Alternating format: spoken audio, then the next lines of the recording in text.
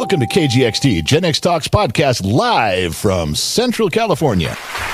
Making plans with the boys. I'm gonna hit the town. Yeah, I'm gonna make some noise. I'll push past the pain and my wounded pride. I'm gonna live it up. Yeah, stay out all night. But sure, I've had some better times. And I can't count all the tears I've cried. And maybe down my last time. Yeah, but the blues took me just fine. Kind of an impromptu Thanksgiving weekend. Iceman showed up. He comes by once in a while, just like a member of the family.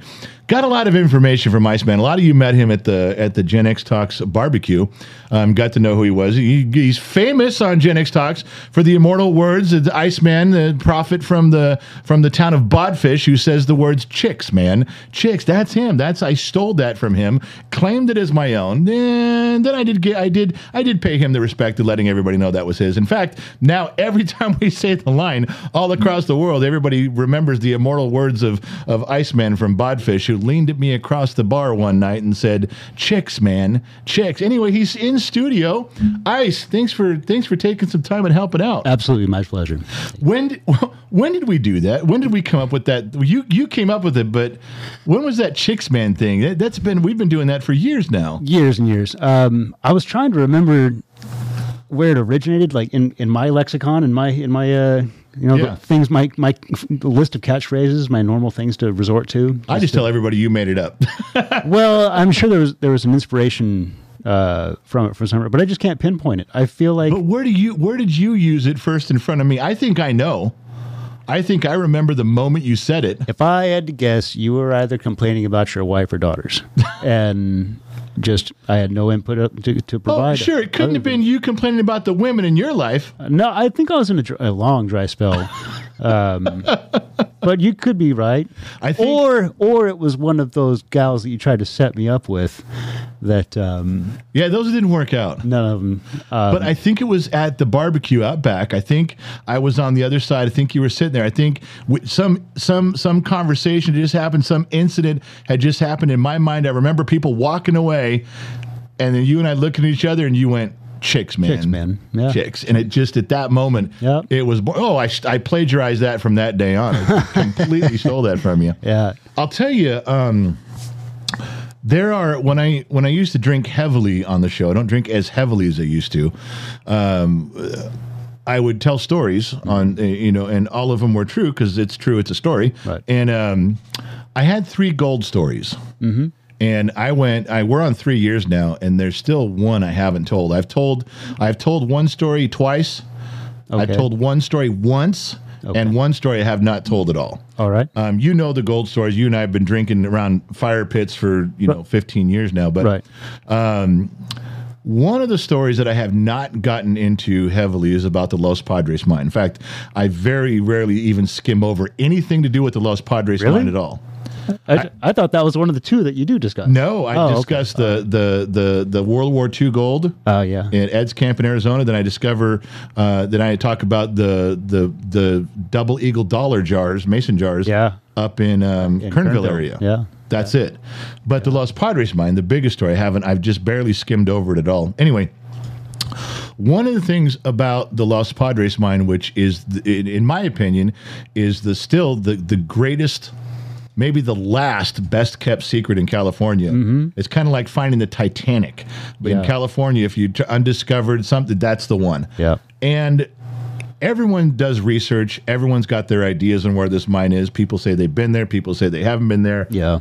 People have been to where I say it is, but can't figure it out, can't find it. Fine. Mm-hmm. That's good for me. I like that. But one of the things was that is always a sideline to everybody's story, and not just looking for the Los Padres mine. There are big mines known in New Mexico and Arizona. Sure. And they all revolve around a secret society of symbols. Yep. Those Jesuit symbols. Yep. You need to explain to me and the audience how that comes into play. Where did it come from? Because no one has been able to figure out these things. In fact, everyone tells me you can't even prove they exist because there's no record of it. You can't prove that these Jesuit symbols that lead to treasures are even real. Now, my dad thought they were real. Right. You think they're real. I do. And tell us what are these symbols and where did they come from? Well, I couldn't describe the shape or the appearance of any of them for you. But, Okay. The special thing about the Southwest, you had, the exploration age, a lot of Portuguese, a lot of Spanish, obviously, Italians and whatnot. They were coming through looking for colonial expansion, looking for resources to contribute to their home nations or whatever nation was sponsoring the expedition. Sure. So, like everybody knows, Columbus came over under the auspices of the crown of Spain, even though he was Genoese, Right. from Italy. So you would, if you had a new idea, a piece of fascination, whatever, something you wanted to go out and prove during that era of time, you had to find a patron to supply you with the ships, the funds, the men, Yeah, sponsor, all that kind of stuff. Yeah. And then as you would sail away from your home port, that your point of origin, you had to secure a chain of supply the entire way through your whole expedition. Yeah. So if you were going to depart from Portugal, you had to hit the Azores, which are islands out in the middle under Portuguese control. You had to hit those Azores, top off your water, top off your sea biscuits, top off all your stuff. And then you'd also run into other ships that were, coming back toward the east, originating from the New World, and you could crosstalk and find out, hey, what kind of thing did you experience out there? Yeah, what do we watch out for? Any squalls, any sea monsters, anything, let us know so you can sit there and talk shop. Sure. I mean, it's just like a truck stop. Find out from another driver, what they might have seen 30 miles ago, and hey, if you're heading that way, they're doing a DUI checkpoint, that kind of thing. So, in all that, you didn't just set sail and go. You had to be prepared.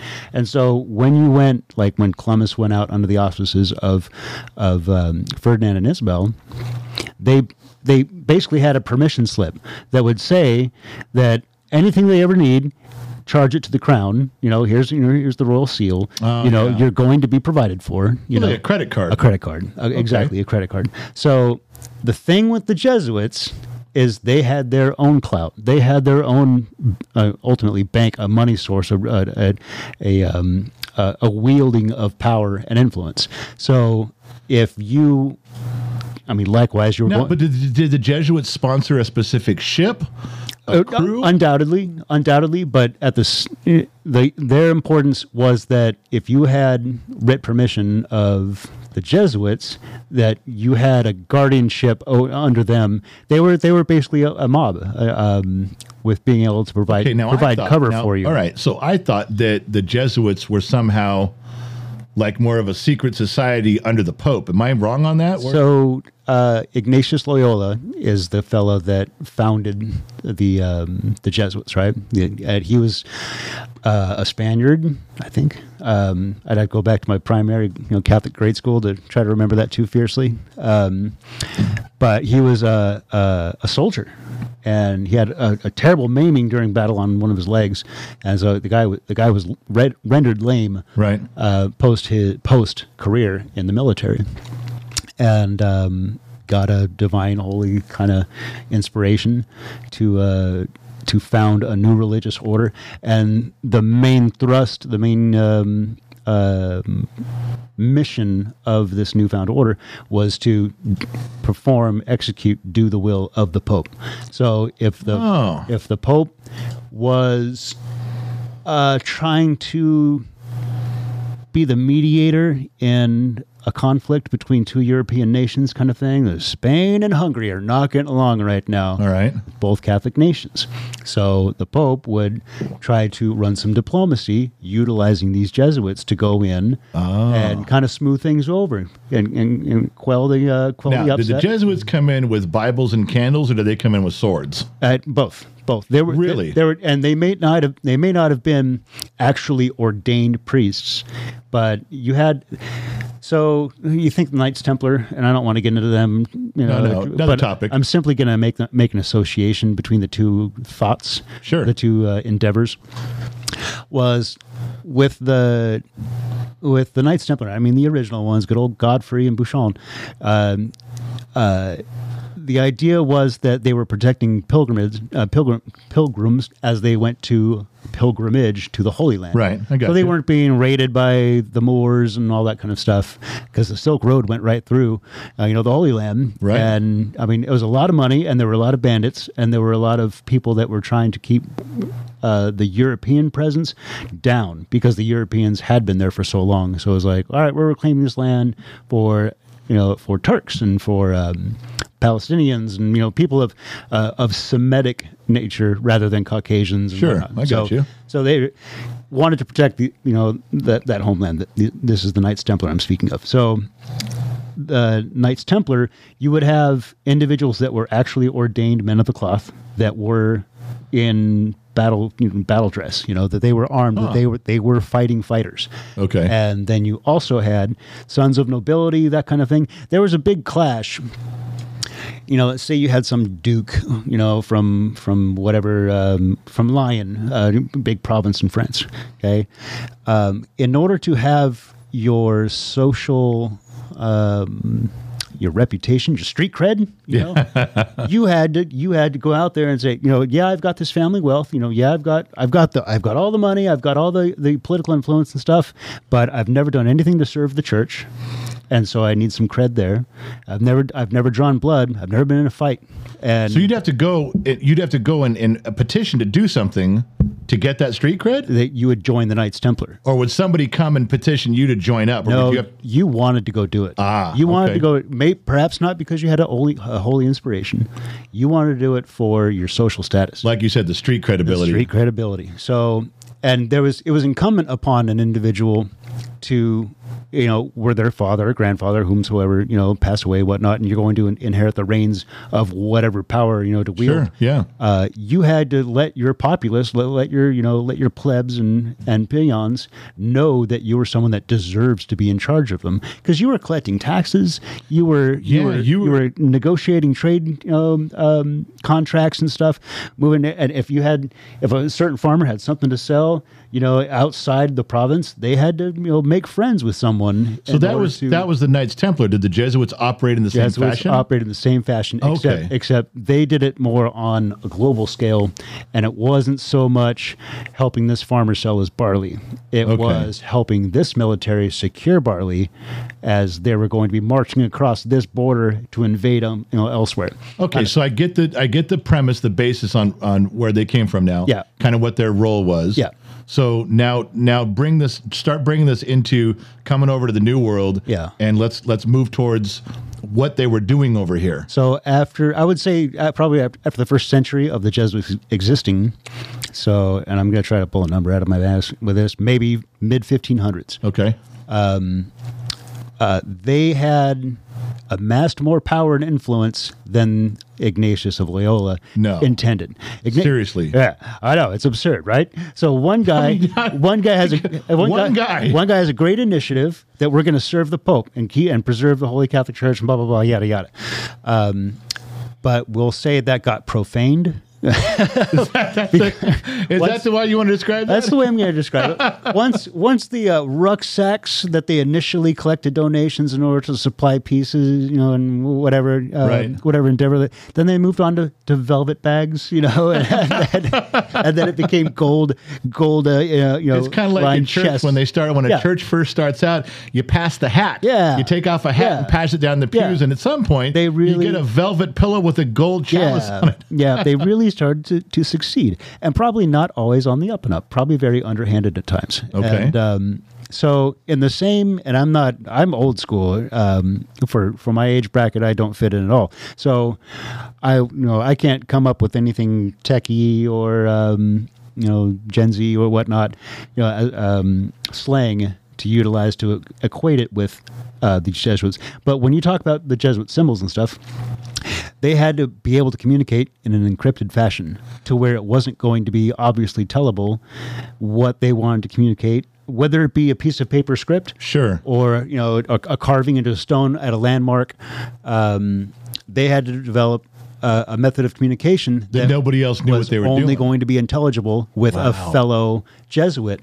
And yeah, you would have genuine good Jesuit, priests, whatever, that would follow these militaries or these exploration expeditions, because they were like a chaplain. They were a chaplain for the for the soldiers.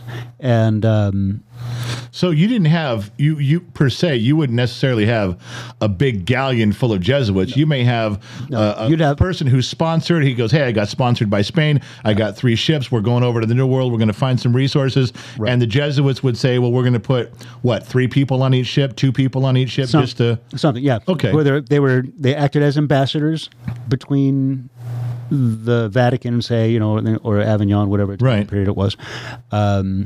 And probably priests too. They were the local, like if you confession and people dying, they would administer last rites or something. Last rites, that kind of thing. They had a capacity too. And then once they got somewhere, the goal was to convert the natives. Kind of thing. Okay. So to spread the faith, that kind of thing.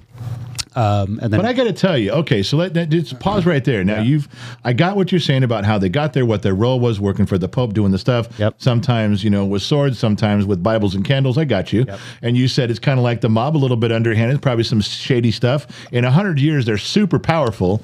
Yep. They're super discreet. Yep. You don't really know what they got an order of them. Then they start putting people on these boats to go at religious capacities. But I got to say, it kind of sounds like also when they got to the New World, yes, they were going to convert the natives. Yes, they were there as the priests. But I got to think a little bit it was like looking around going, what can we do with this? Absolutely. How can this benefit the Jesuit order? Absolutely. So there was a big departure. There's a deviation from their initial purpose, to be at the service of the Pope. Yeah. To where they became their own monster, their own thing. Even today, and in any order within the Catholic Church, there's a guy in charge, and the one of the Jesuits has for long been called the Black Pope. So the white pope is the pope of the Catholic Church. Right. The black pope is the general in charge of the Jesuits. Really? So I never heard that term before. That's his nickname, is the Black Pope. Wow. So all right, I'm with you. And in this modern era, I mean, he's as influential and powerful as anybody prior could have been in that role. And that was what was weird, really weird with the current Pope Francis when he went in, because there had never been a Jesuit Pope before, because their thrust was to be at the service of the Pope, not to wield the power. Okay, wait. What Pope? Current one, Francis, is a Jesuit? Is a Jesuit. No. And he's also Italian, but he's from Argentina. Born and raised in Argentina kind of thing, but he's of Italian descent, because there's so many French, Germans, and Italians, Portuguese in Argentina, because the place is it's called Argentina. Argent is the old world language for silver. It's silver. Well, and silvertina. That's also where Hitler ended up with all of his buddies. That's where a lot of Nazis ended. Yeah, lots of Nazis. Like German was like almost the primary language. In a huge part of Argentina. It was how'd that happen? Well, because they all went here. There's little German villages all over with old world style architecture, right? For these little German That's huts. Another discussion, but I did a little homework on that. Yeah, and even if you want to say Hitler didn't go down there, 10,000 Germans, high-ranking Germans and their families and their cousins did go there. I mean, it's not even the FBI had files and files and files on Argentina trying to find Germans to put on trial down there for decades. Yeah, it was a real thing. I don't want to not to steer off course too much, but something really fascinating about the Nazis, man, or a piece of Nazi history. Yeah, is they had.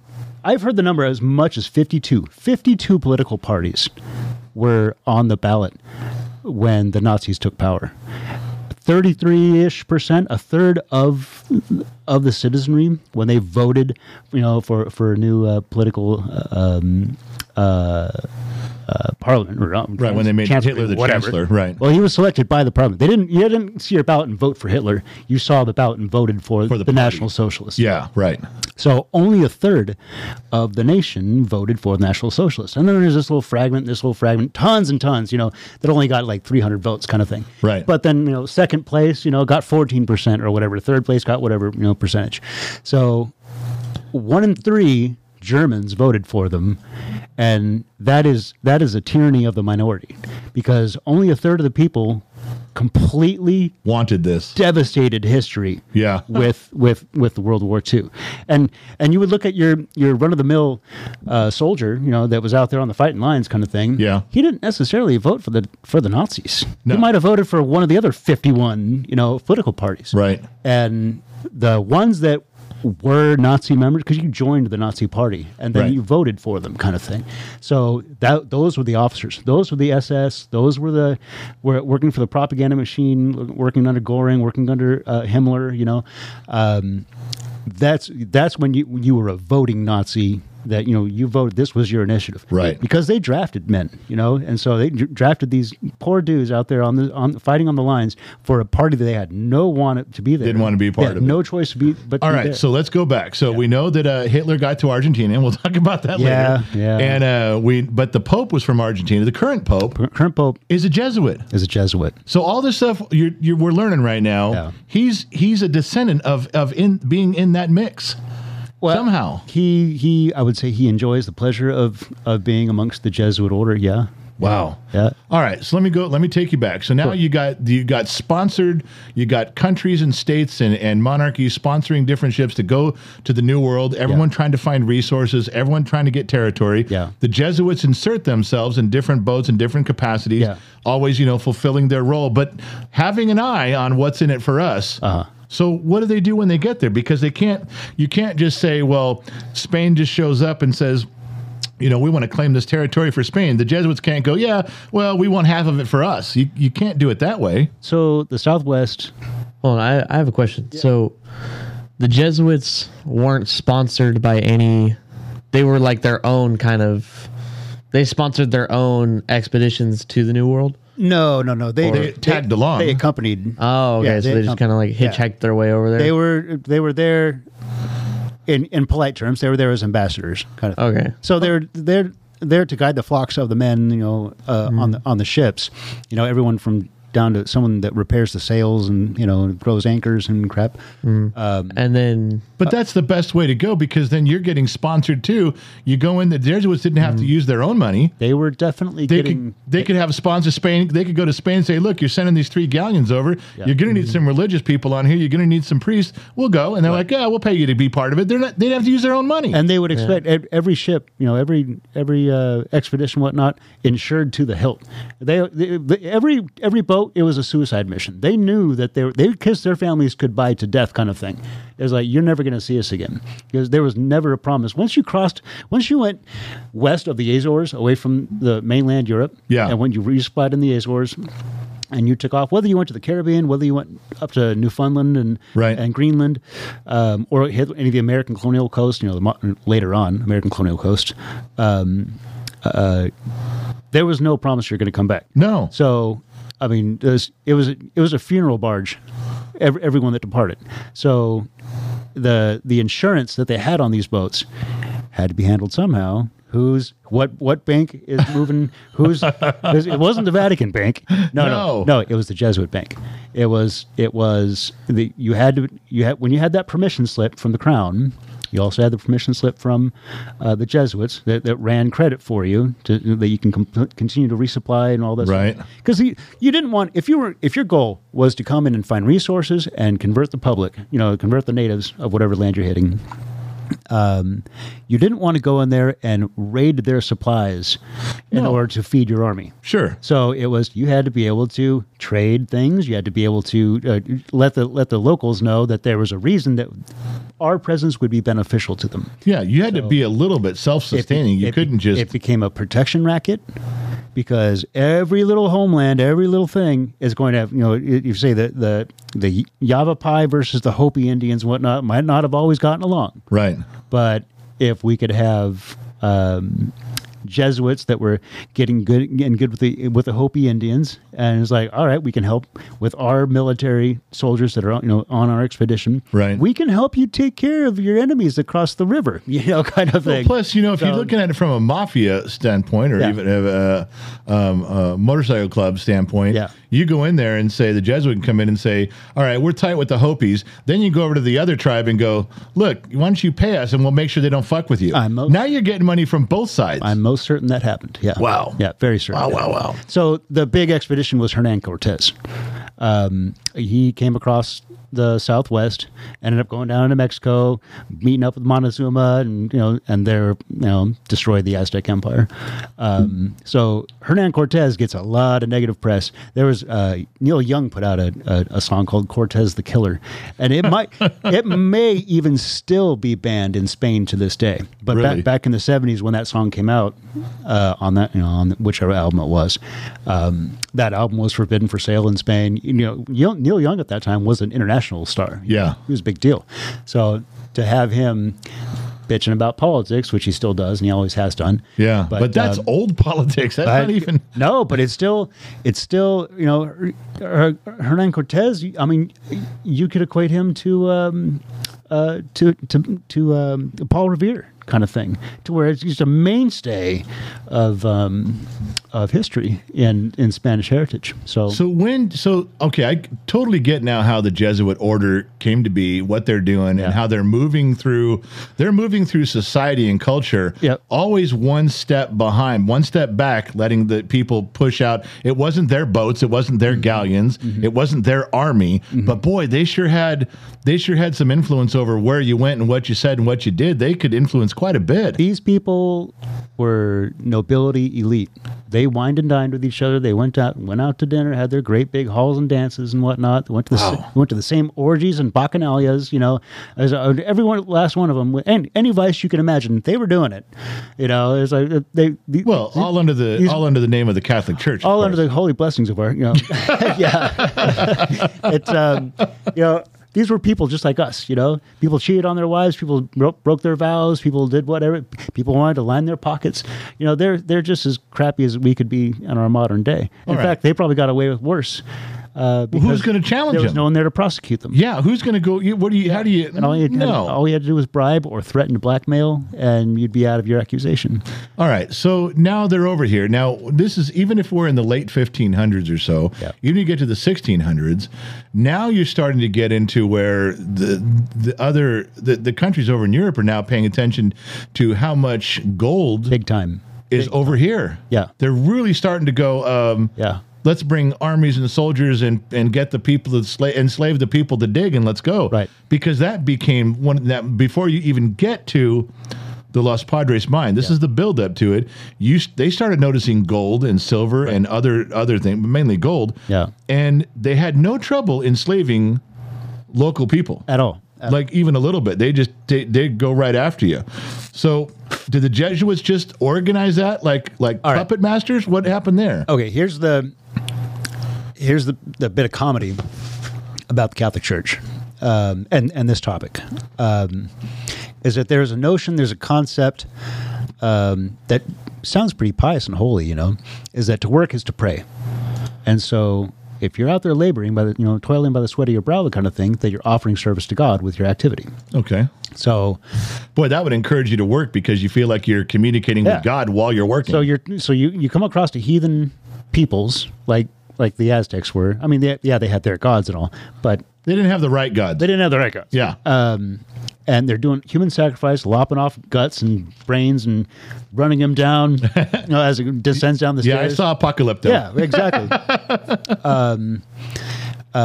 You walk in as a coiffed European, with all your regalia and your big chain office and medallion and whatnot. You got your big crucifix, right? Yeah. Going to introduce yourself to these peoples, and that's how they find their fun, is by lopping human beings apart, and these individuals, the sacrifice victims, they were all from raiding parties that went into the little tribes that were outside the protection of the Aztec Empire. Right. And so, I mean, they were all kidnapped and enslaved themselves, kind of thing.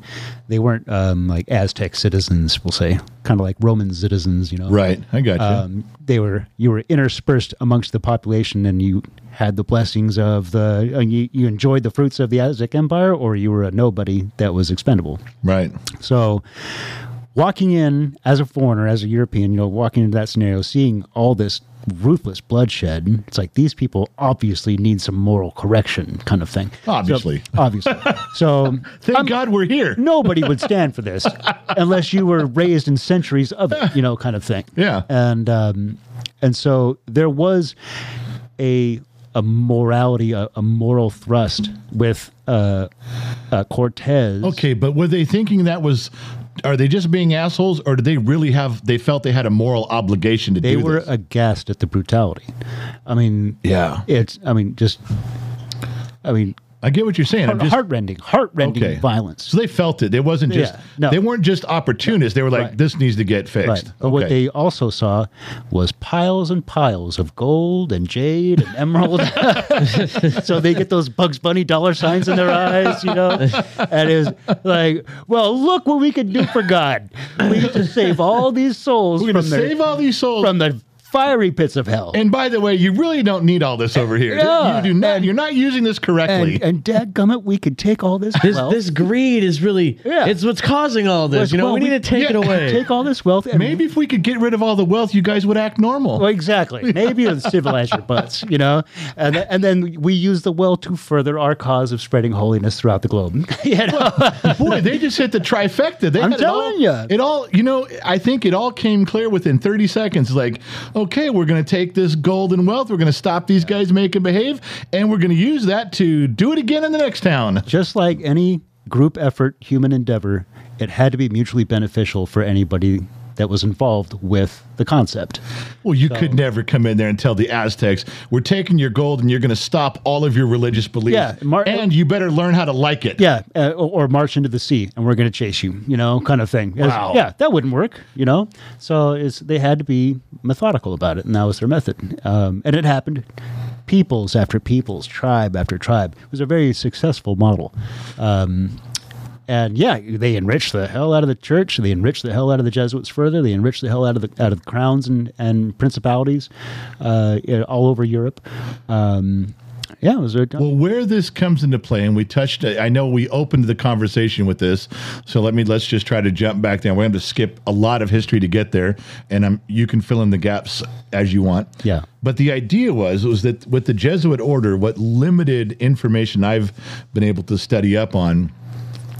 The Jesuit order had secret symbols, and maybe even, I don't know if there was an alphabet, if there was text, but definitely there is a large number of people that believe that there were secret symbols that only the Jesuits knew about, to be able, like you said, to be able to communicate without anyone knowing, encrypted. And there were some rules that went along with these. I remember one guy talking to me one time about the Jesuits, and he says, well, for instance, if the Jesuits were going to leave a symbol on a road. Let's say you had a treasure map, for lack of a better word, and the Jesuits are saying, well, if you want to know how to get here, get on this road and head south and start looking for Jesuit symbols. One rule was it couldn't be carved in a tree, because a tree could burn. Tree could burn, fall down, rot. Somebody said the rule was a Jesuit symbol had to be, when you looked at what you were doing to present the symbol, you had to think it'll last 300 years. That was the rule. I don't know if 300 was the value of years, but yes. But an idea is like,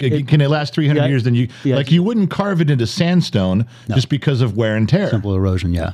So it had to be some hard rock kind of thing.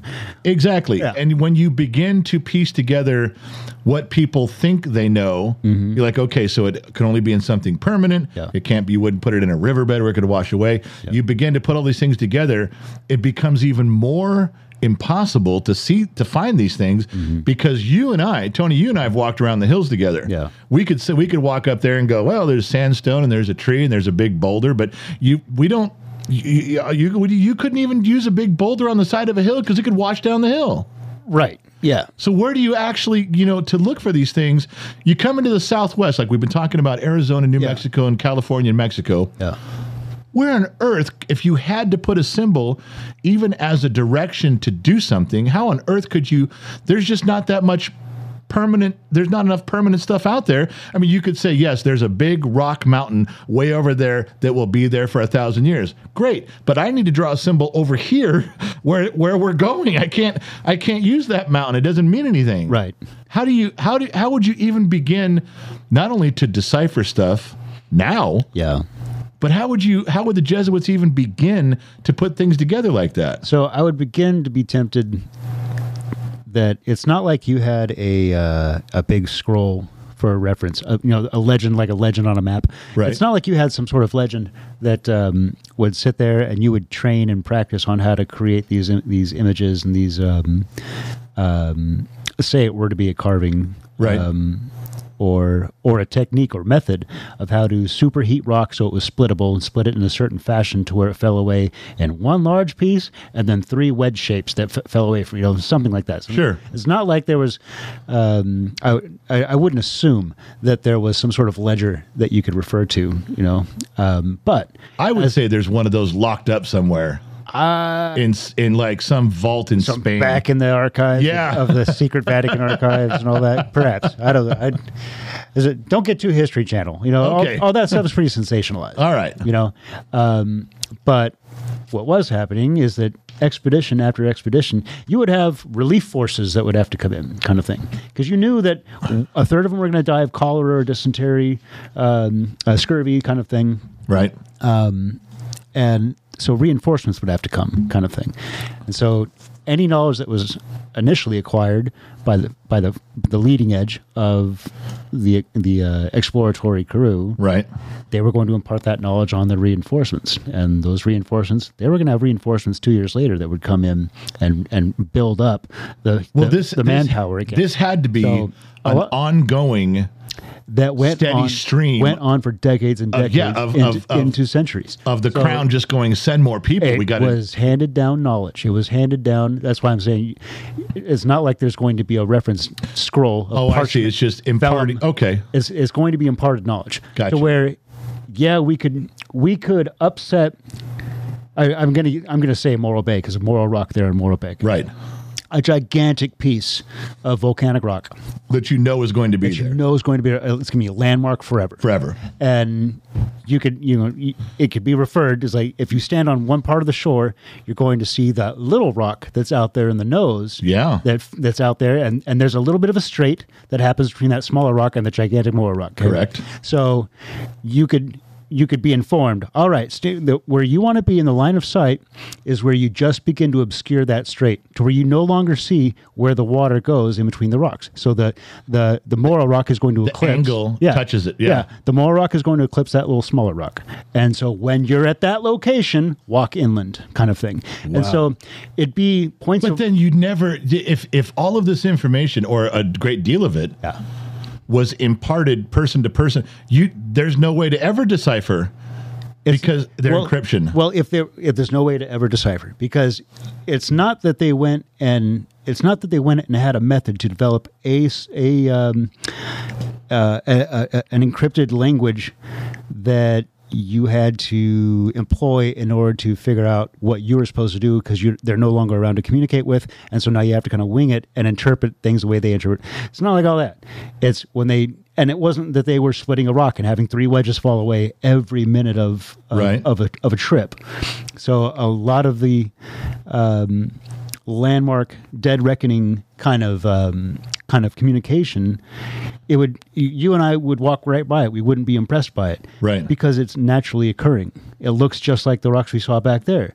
But were you to have knowledge that these certain rocks or these certain cliffside, a ledge, whatever it might be, is involved with instruction on how to proceed forward, that's pretty advantageous because it's because we'll use landmarks,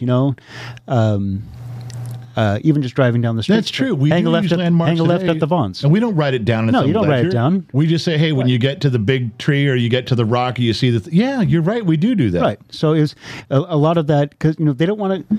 They want to try to make it sound all mercurial and intricate and all History Channel. All right, but mysteries of the blah. But you have to admit they could have written it down, Certainly. and chose not to keep it very mysterious. They're like, no, we're not going to write this down. Just listen to Right. what I'm fucking telling you, Yeah. and don't forget it. Yeah. I'm not writing that. You got to give a little bit of the credit to keeping it a mystery, to keeping the secret. Right. Based on that, I dig that. Yeah. Okay, so let me backtrack a minute, and you may have already heard the story. I'm quite certain you did because, like I said, you and I have talked about this off and on for years, but I would never say, because we'll all agree with you right now, there's no ledger. Yeah. There's no map with a ledger. There's no icon like, okay, this is here's your legend of all your symbols and there's your map, go find it. All right. There is a consensus of certain symbols and ideas that over the years, like there's 10,000 symbols and there's like 9. They're like, well, I don't care about those other 9,000, but there's 8 or 9 that I think we can all agree are a Jesuit symbol, even though we don't know how to use them. Mm-hmm. One of them that I was fascinated with, and I'll tell you why there's double fascination for me. One was they said when the Jesuits began to map out something they wanted to be able to find again or take people to without telling anyone else. That no one could read this map. One of them was the symbol of a bird. Okay. And they said they would carve into rock or they would do something permanent, or there was a symbol of a bird meant you're changing directions. The bird is now along this course of road. You can go, but when you get to a symbol of a bird, you're changing direction. Don't go the same way. If you've been going north for 5 miles, you're not anymore. Doesn't say which way. Maybe the bird's facing one way, but it's kind of like the symbols that I've looked up. Just for simplistic sake, look like a hummingbird. So if there's hummingbird is floating in the air, you can see its beak and you can see its wings and you can see its tail. It's obviously pointing in a direction. Sure. So a lot of people have assumed if you could identify the bird symbol, and then you'd find something. Well, then they said if that's true, because of all the rumors and lore, then they went back, and I guess the main Jesuit order somewhere in Spain or Portugal or something, what they could not get very deep into asking these questions. No one's going to take them down 3 flights of stairs under the Vatican and open a scroll and say, well, take a look. But they said they did determine that they're like, look, we went back in history enough where it's talked about the bird is a symbol of change of direction, something we're doing. Okay. And so it was in the Southwest, and these guys who were heavy into this, looking, and you look so hard, you find stuff that's not even there. You just like, oh, clearly this is a symbol. When it's not, you're just so desperate to find something, you think that it is. And a lot of people have come along and said, nah, you're full of shit. You wanted it really bad. You really didn't find a Jesuit symbol. This one area where these guys were looking, because they were pretty sure there were some gold mines, and I think it was in Arizona, and all of a sudden this one dude says, I found the Jesuit symbol of the bird. And they're like, where? And it was a very rocky terrain. And by rocky, I mean, this is an area in Arizona where, you had jettisons of hard red rock coming out of the ground.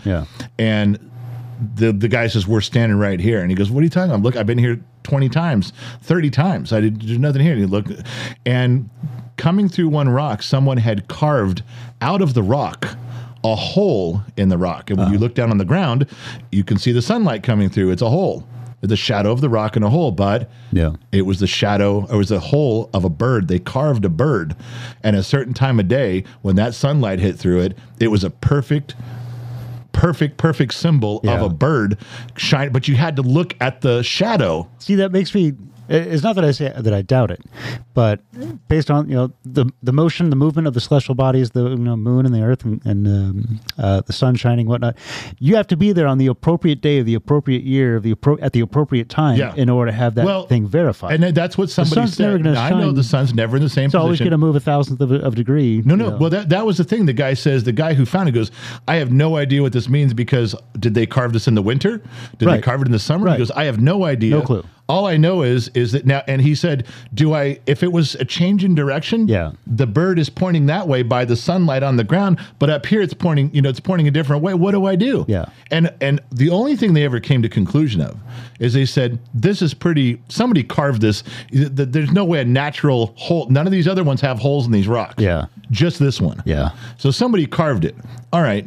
But it doesn't tell us anything. All it says is, are you near something important? Right. Or are you just simply still on your way? Yeah. You still could be 100 miles away. Am I at the X marks the spot, or am I? Yeah, exactly. Or am I at a way station where it's like I know I'm halfway through my journey now because I'm here. So these things, that one was one that stuck with me, that I would tend to believe if the Jesuits had their own symbols, if the bird was a symbol, that somebody fucking totally carved this, and it was in the area where they were, the Southwest, but that's absolutely as far as anybody's ever gotten with it. Everything else is just assumption. Yeah. Another one was this guy found the Jesuits. I'm not sure how big they were. I guess I should ask you, how were they scholarly people? Did they know a lot about engineering and kind of mathematics? So if you were involved with boats, you knew what you were doing as far as engineering went. Okay. It was just part of the job. Their technology was really, really groundbreaking for building the ships, how to laden them, how to load them, how to ballast them.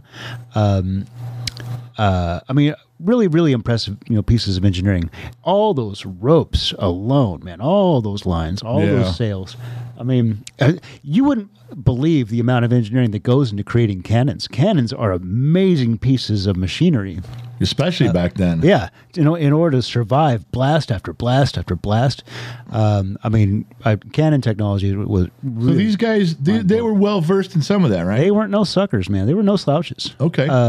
You might have had some holy guy that was illiterate, but he had a real goodness about him that was tellable. Yeah. I was like, throw that guy along for good luck. I was like, we need somebody holy around here. Instead of a bunch of scallywags, But in general, if you were, one of these, traveling Jesuits going along accompanying an expedition, you knew what you were up. And there's a reason why I asked, because sunny point number 2 of the things that I became interested in, and actually, to be fair with you, I became interested in reading some of this stuff. Mm-hmm. You told me about this 7, 8, 9 years ago. Yeah. This was, that's where it began. Mm-hmm. So, poking around the internet and reading stuff, a lot of it's fake, a lot of it's made up. A lot of guys are, oh, look what I've got. I figured it all out. Send me $30 and I'll give you the Jesuit code. I know it all. But every now and then I read something that is, and I don't think it's intentionally vague. Yeah. I think the guy goes, this is really all I can offer. I don't have any more. One story, this was a guy, I think it was in New Mexico. There was just low rolling hills and rock formations and stuff. And it was a very common place that the Spaniards had been mining for silver and gold and doing stuff. And clearly, as we've learned today, the Jesuits were part of that, sticking their nose in, if not running it and directing it. Yep. They were definitely like, well, let me know what you find. I'll be right here. You go dig and let me know what you got. And this guy says he's gone up there for years and years and years looking for stuff and just couldn't find anything. And he noticed in one spot, he'd seen it before, there was 2 boulders that were almost identical, and they were, like 50 yards apart. Uh-huh. And he just thought it was odd that 2 boulders would fall down into this one area and come to rest, almost standing upright in the same position. Yeah. And almost exactly to the inch, so many feet apart. And he goes, I was literally sitting in my truck one day just looking at him eating my lunch and going, those 2 rocks are oddly placed. Yeah. Now, that wouldn't tell you anything, but then he goes, it was years later, he goes, I read somewhere about how the Jesuits would pinpoint a spot on a hill, and they would triangulate a spot to look at. Right. If you had the 2 fixed points and a third position to stand on. Now, he goes, my first thing was stand in the middle. Right. You stand in the middle, triangulate 2 points, get my binoculars out, look on the hill, and I'm right in the middle, and it's pointed in there, and you can draw it out, and you're there. Yeah. You knew that somewhere on that hill on the center line, you were going to find what you're looking for. He goes, but they didn't do that. there was some verbiage, like you said, line up the two. They would pass it along. Yeah. And they'd say, line up the two rocks in your visual cortex. When you get the luck, then turn and go due east or whatever. He goes, so the thing was to find out as much as I could about the area and try to come up with something, because without those, they're so far apart, you're just guessing anyway. So if you look at some period maps of the globe, or even just of regions from the age of exploration, they had a vague idea of how the continents were shaped and how distant they were from one another, but there was always distortion. Right. So even the best cartographer, even the best surveyor, best navigator, I mean, there was going to be elements that they couldn't account for. And so their maps ended up looking like fourth grade drawings, to where it's like, this is what California looks like. It looks like what flat earthers draw today. Yeah, for real, yeah. If you had a 4-year-old draw the state of California and then draw the nation of Japan, they'd probably be butterfly mirror images. It's like, well, they're very, very similarly shaped. One's facing that way and facing the other way, that kind of thing. So if you were told, they go to a landmass, this is what it generally looks like. We'll just call it Japan. It generally looks like this. It's broken up into these little islands up here, and then the two major islands, and then you got some other islands over here. And good luck. Right. It's you need a bit more guidance than that. Yeah. Now you can't just draw them a map, because your map is going to have distortion. Your map is going to have, they call it projection. The way the images are represented on a 2-dimensional piece of paper. Sure. So if I were to draw you a map, maps are only good up to a certain point of scale. And then the distortion gets, just vile. And that's what we have, the Mercator projection map, the map that's involved with the Voynich manuscript. There's no way to represent a globe on a flat 2-dimensional piece, right? Yeah. I mean, it's just, and if that was your lifeline, if this big distorted map, kind of thing. Yeah. So they were heavily reliant upon landmark identifiers, because if you were just drawing a map, it'd be like, okay, we're gonna draw. It looks like hills over here, right, and then an oak tree. Well, is that why that on certain old maps that you like, and I know you talk about Morro Rock, but on certain maps they'll have a map of California, then they'll have a big drawing of Morro Rock, which looks like it would take up, quite like 20 miles across, but they drew it big on the map to let you know, hey, look for this rock at this point. It isn't really that big, but they drew it big enough where you could see it. Where it's going to be, this was an important piece of information. We're going to express that. Okay. They illuminate it with gold leaf or something, color it in. Something to give it importance. Makes sense now. I get that. Make it obvious that it's a piece of information that needs to be paid attention to. So I feel like people want to act like it's Indiana Jones with these secret languages and hieroglyphs and all that kind of stuff. And that's all Hollywood bunk, it's just... So you don't think this guy could have... He didn't say he found anything. He may have found a bird, that actually... What about the two rock thing? The two rock things is more convincing. That's more believable than a bird that's going to be illuminated by a hole and by sunlight through a hole in the rock that you're only going to be able to witness 8 hours out of a year. If even that. Yeah. I mean, 8 hours, that would be a span of... Well, that'd be a third of the sky. So we'll say 8 minutes. Now, hold on. Ice, listen. Yeah. You can see the bird clearly for probably months at a time. Now, if you're telling me the bird had to cast the shadow and the beam of light of the bird, the silhouette, on a rock that you had to lift up and look on the bottom of the rock, that it had to hit that rock, that's different. That's pretty dang... That's Indiana Jones goofy stuff, Okay, but other than that, that's what I didn't like about the movie National Treasure 2, I think it was, when they went to the steeple that had the cross, and the shadow of the cross in Boston was hitting a brick wall, and right where the cross shadow was on the wall, you took out that brick, and okay, how do you know you're even there at the right time of day?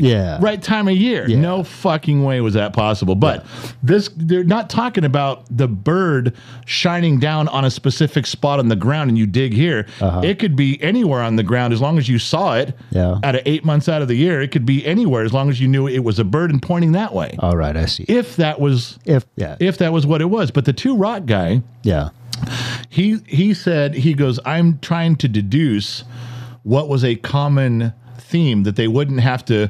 Let's say there was 2 rocks here, 2 rocks in Arkansas, 2 rocks in Argentina, 2 rocks in Peru, and well, it's like, well, okay, did you stand 20 degrees on this one or 10 degrees on that one? Is it 30 feet away? Do you walk to the?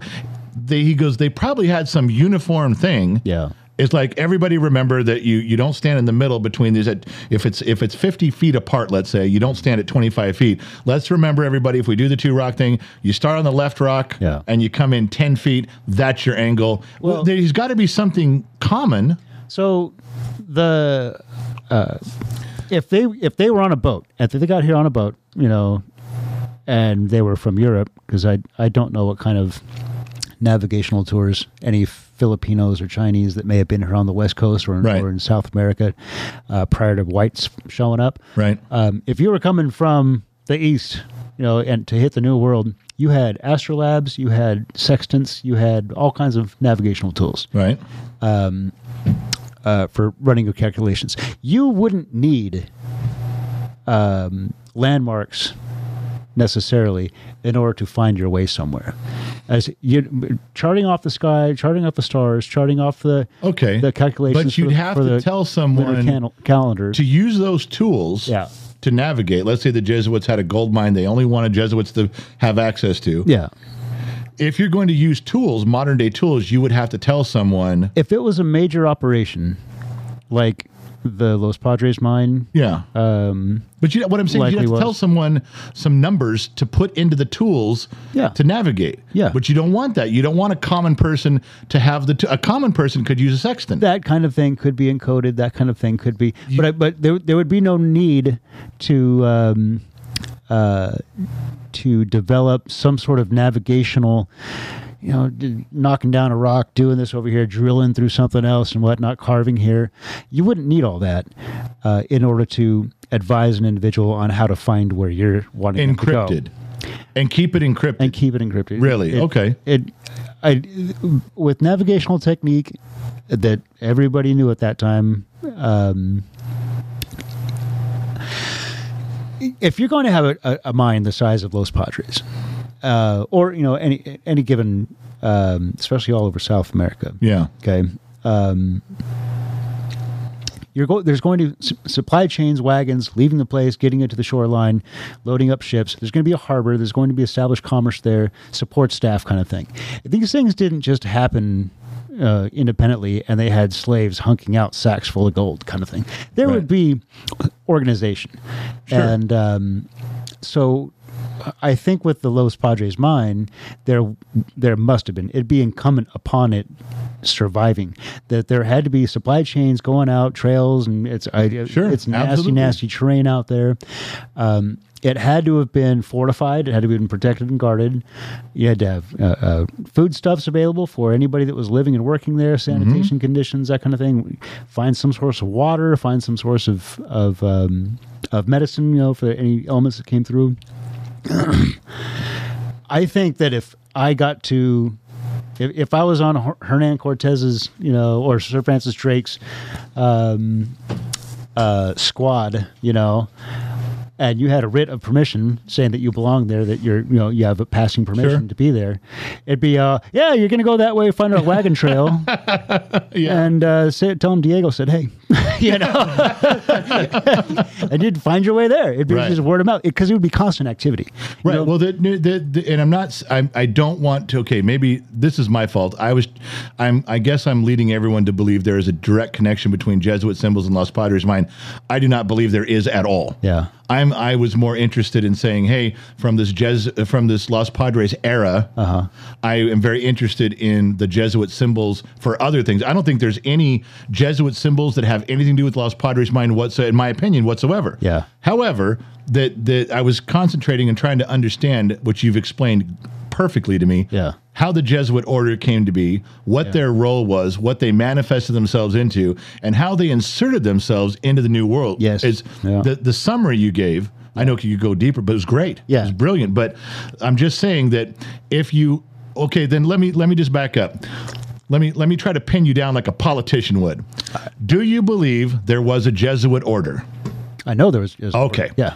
Do you believe that at some point Jesuits had some symbols of their own, I do. And there's a, then tell me what they would be used for. All right. That's all. so with the Los Padres mine lore, myth, idea, is that once it was collapsed in, once it was caved in and obscured, you would have to know how to get there, or if you were at the right spot, because this mine was collapsed in. It looks like a natural hillside now. Or, Right, and you're assuming the Jesuits were the last ones. Right. So, Okay. yeah, I would assume that if they had to collapse the mine because something came up or whatever, and move on, and eradicate any evidence that anything was ever there, Right.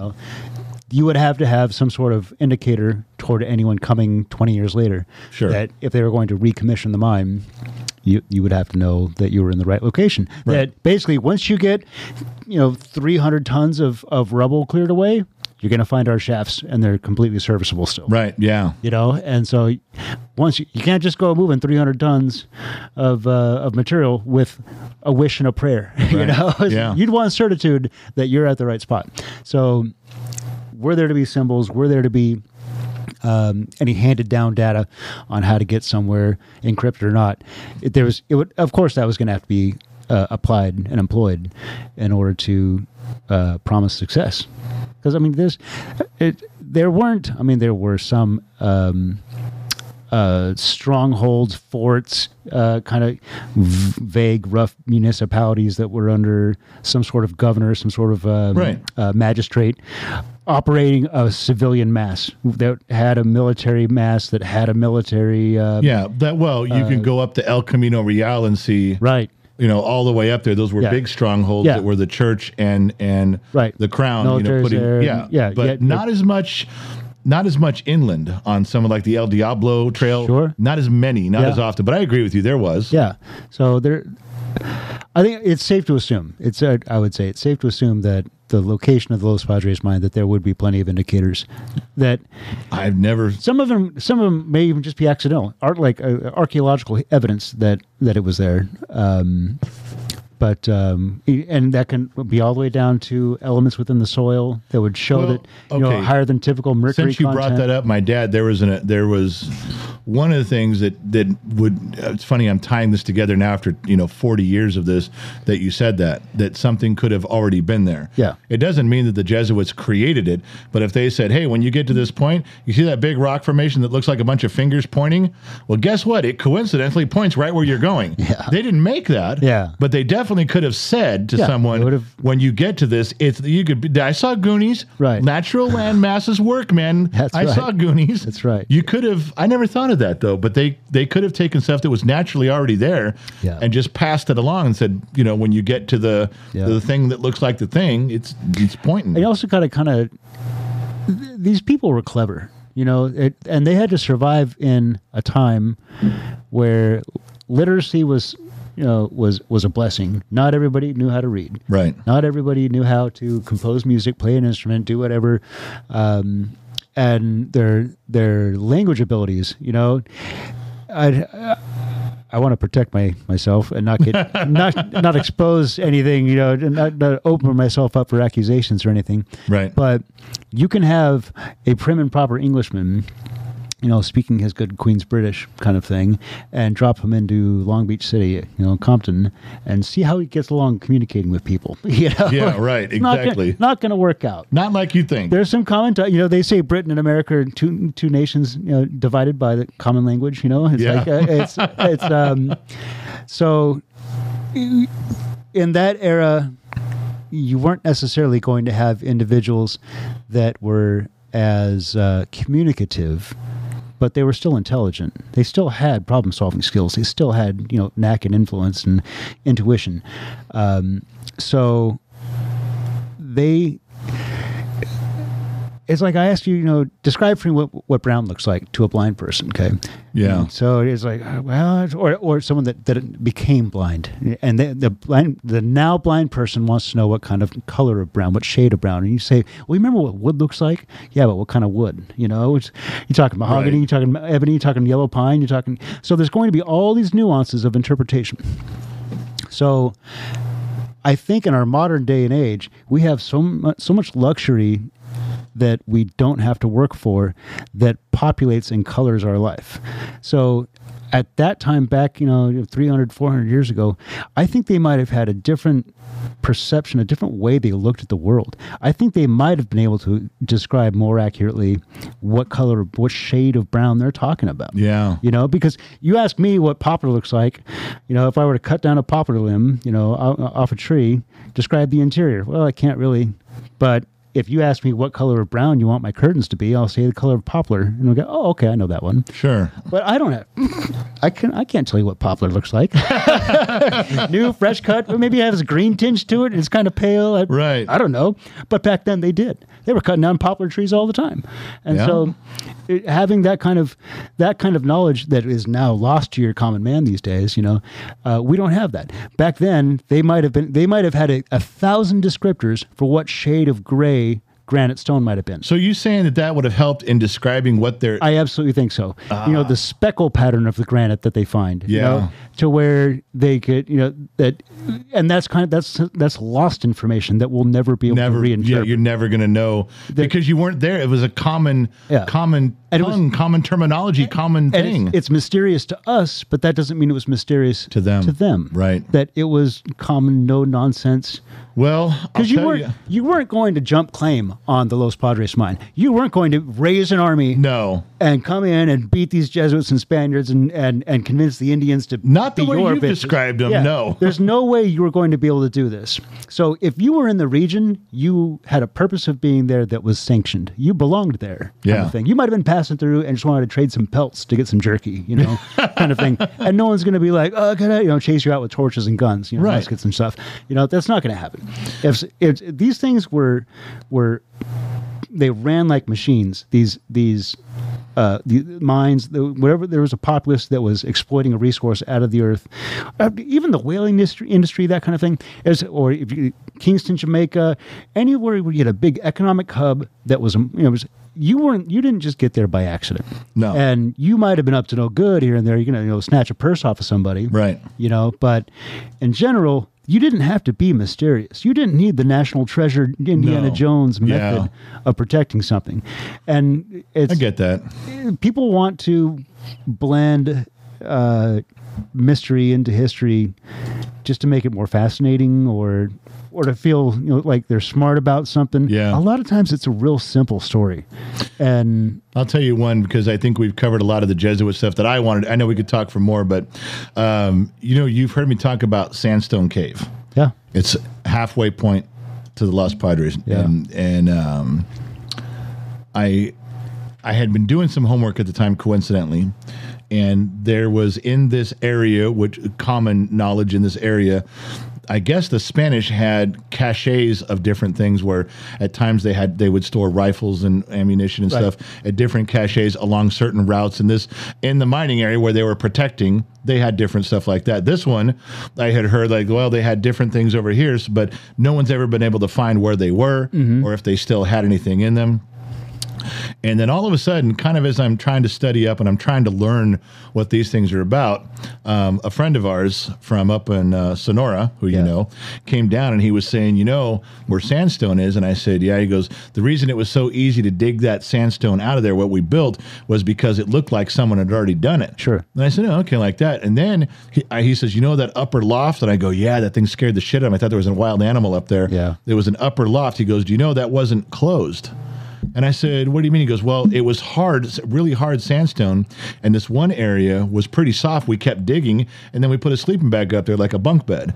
He goes, your dad kept digging back further because it was just soft, and it went through into an opening. No kidding. He goes, it pushed through into a room. And I said, well, what was in it? He goes, we didn't have a flashlight, and your dad was drunk off his ass or he was high on weed. He goes, he made a makeshift torch, and he was trying to hold it in this. It was a room. It was a big opening, and he couldn't see what was in there. And he dropped the torch. Bummer. And he goes, and whatever was in there caught on fire, and we had to get out of the cave. I remember this now. Yeah, and it smoldered for a week. Whatever was in there burned for a week. And I said, I wonder if it was a cache of rifles and stuff that just melted, dude. But it could have been centuries of bat guano Could been. You just don't know. I don't have any idea. Yeah. I just thought it was fascinating that they found this secret room that was just an opening. I would be entirely on board with there being caches of supplies that were lost and forgotten about. And it wouldn't surprise me one bit. I'd like to go now because I know where this room is. Yeah. And nothing above it has collapsed. It wasn't very far above it, maybe 10 or 15, 20 feet of dirt. Yeah. So I know that nothing collapsed and fell in. So that room is still there. Yeah. I'd like to go back sometime and just dig it out and take a flashlight and see, here's what burned, just for whatever's sake. If you could find it. I mean, if it was in there, it's protected by sunlight. If it's metal, it might have rusted and corroded. But wouldn't it have melted if that fire burned for a week? Isn't that melted all gone now? Whatever was in there is toast. Yeah, but I mean, it's not like there was active flame for a week. It was a lot of smolder embers, just. But I wonder if smoke out. But even if you found molten metal, couldn't you take it out and have somebody go, this is from Spain in the 1500s? It would have strong indicators of steel content and whatever alloys. I know where that place is. I mean, that's like that. It's not even difficult. Like walk in and point and go, it's right there. Just dig. Yeah. But I wonder if you could find that and you could find something in there, and now you're right on the path to the Los Padres. Yeah. It would tie it all together. It would tie it all together. It really, that rug would really tie that room together. I get, fascinated by that area. It's amazing that it doesn't burn down every year.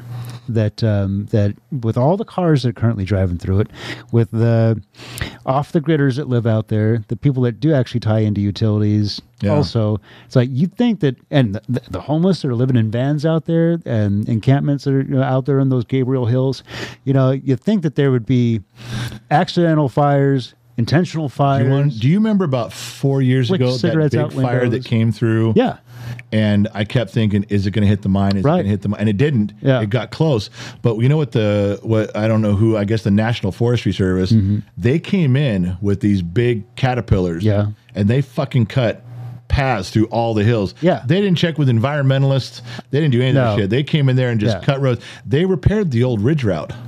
Oh, for real? Repaired all of it. It's drivable now. They repaired the whole thing. No kidding. They fixed every bit of it because I've been on it now. I've been the whole length. It's not. Did they actually pave it or paved it? Yeah, and curbed. They put curbing on the part that washed out. No way. They repaired it. They asphalted it, and they put they didn't pave every inch of it, but the parts that were washed out are now perfectly paved and curved. Wow. So I go out there with our friend from Sonora. Yeah. And we get up to this one lookout point, and now you can this is as close as you can get. Yeah. You got miles to go. And I said, check this out. And he's looking, going, oh my God, this one fire trail that they cut, maybe 50 feet across with this big, like a D9 cat.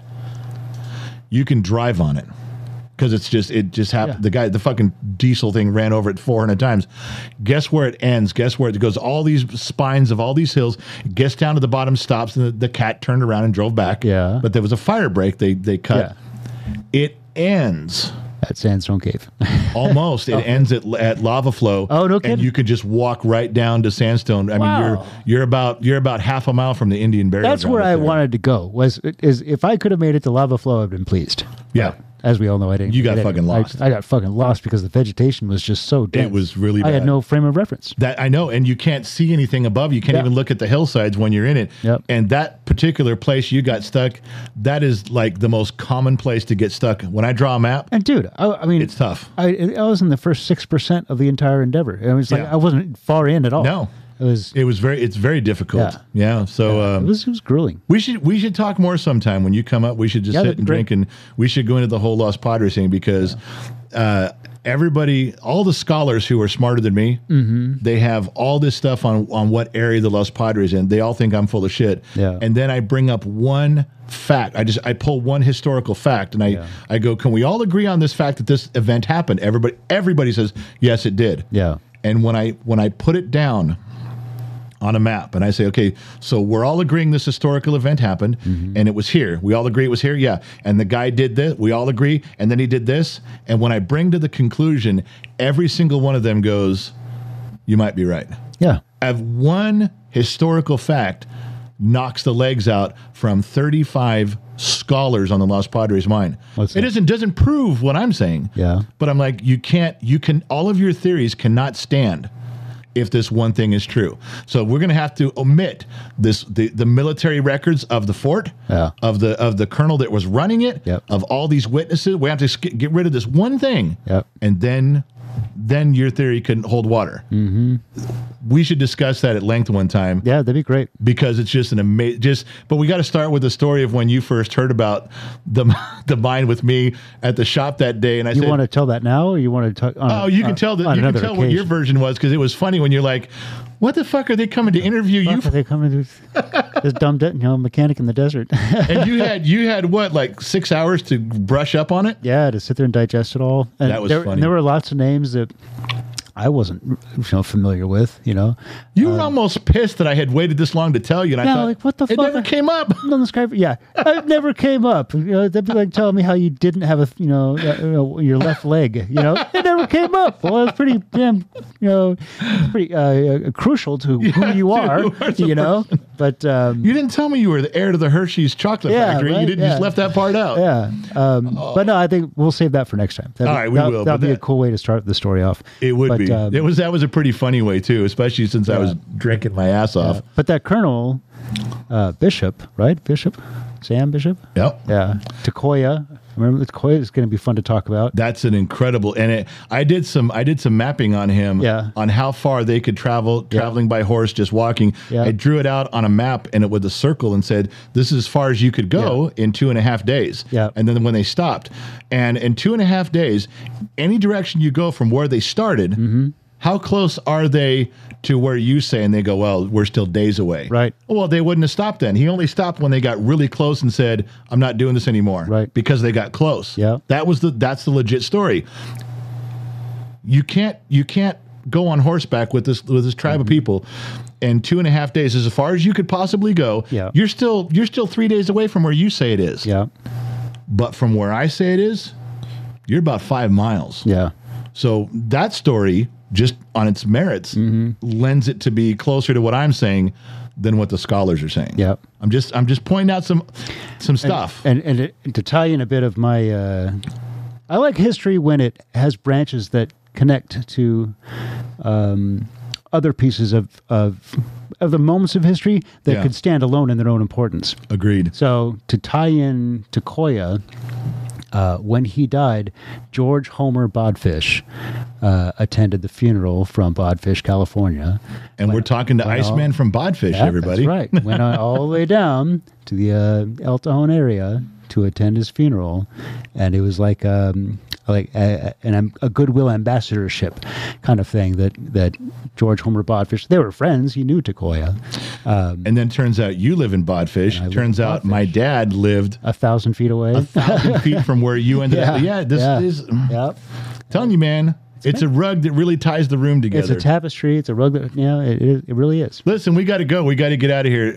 Ice, thanks for, we didn't even get, everyone always asks me how you got the name Iceman. And then I remember one time you got pissed. You go, "Don't fucking tell them." I said, "Why not?" You goes, "It's way cooler just they don't know." So this is 10 years ago. I've never told anybody. That's way cooler that they don't know. It's way cooler they don't know. But it's, I don't know if we'll ever tell the story, but so all you guys need to know is his name's Iceman. And it's a fucking funny story and how he got the name, but it's cooler that nobody knows, just so you know. Yeah. Hey, Ice, thanks for joining us here. Really appreciate you taking time with us. My pleasure. It was fun. We'll do it again, and we'll drink more. I'll drink with you, and we'll just we'll get loose with it. That'd be great. All right, you guys, listen, I got to go wherever you're tuning in from. Thanks for taking time with us. If you had a couple hours to waste, I'm glad you chose to waste it with Gen X Talks. I can write you a note. You can get out of school for it if you need to. Anyway, I don't know where you're listening from around the planet, AM, FM, Sirius XM, or perhaps along the Armed Service Radio Network. Remember two things, wherever you go, there you are. And I'll catch you guys on the flip side.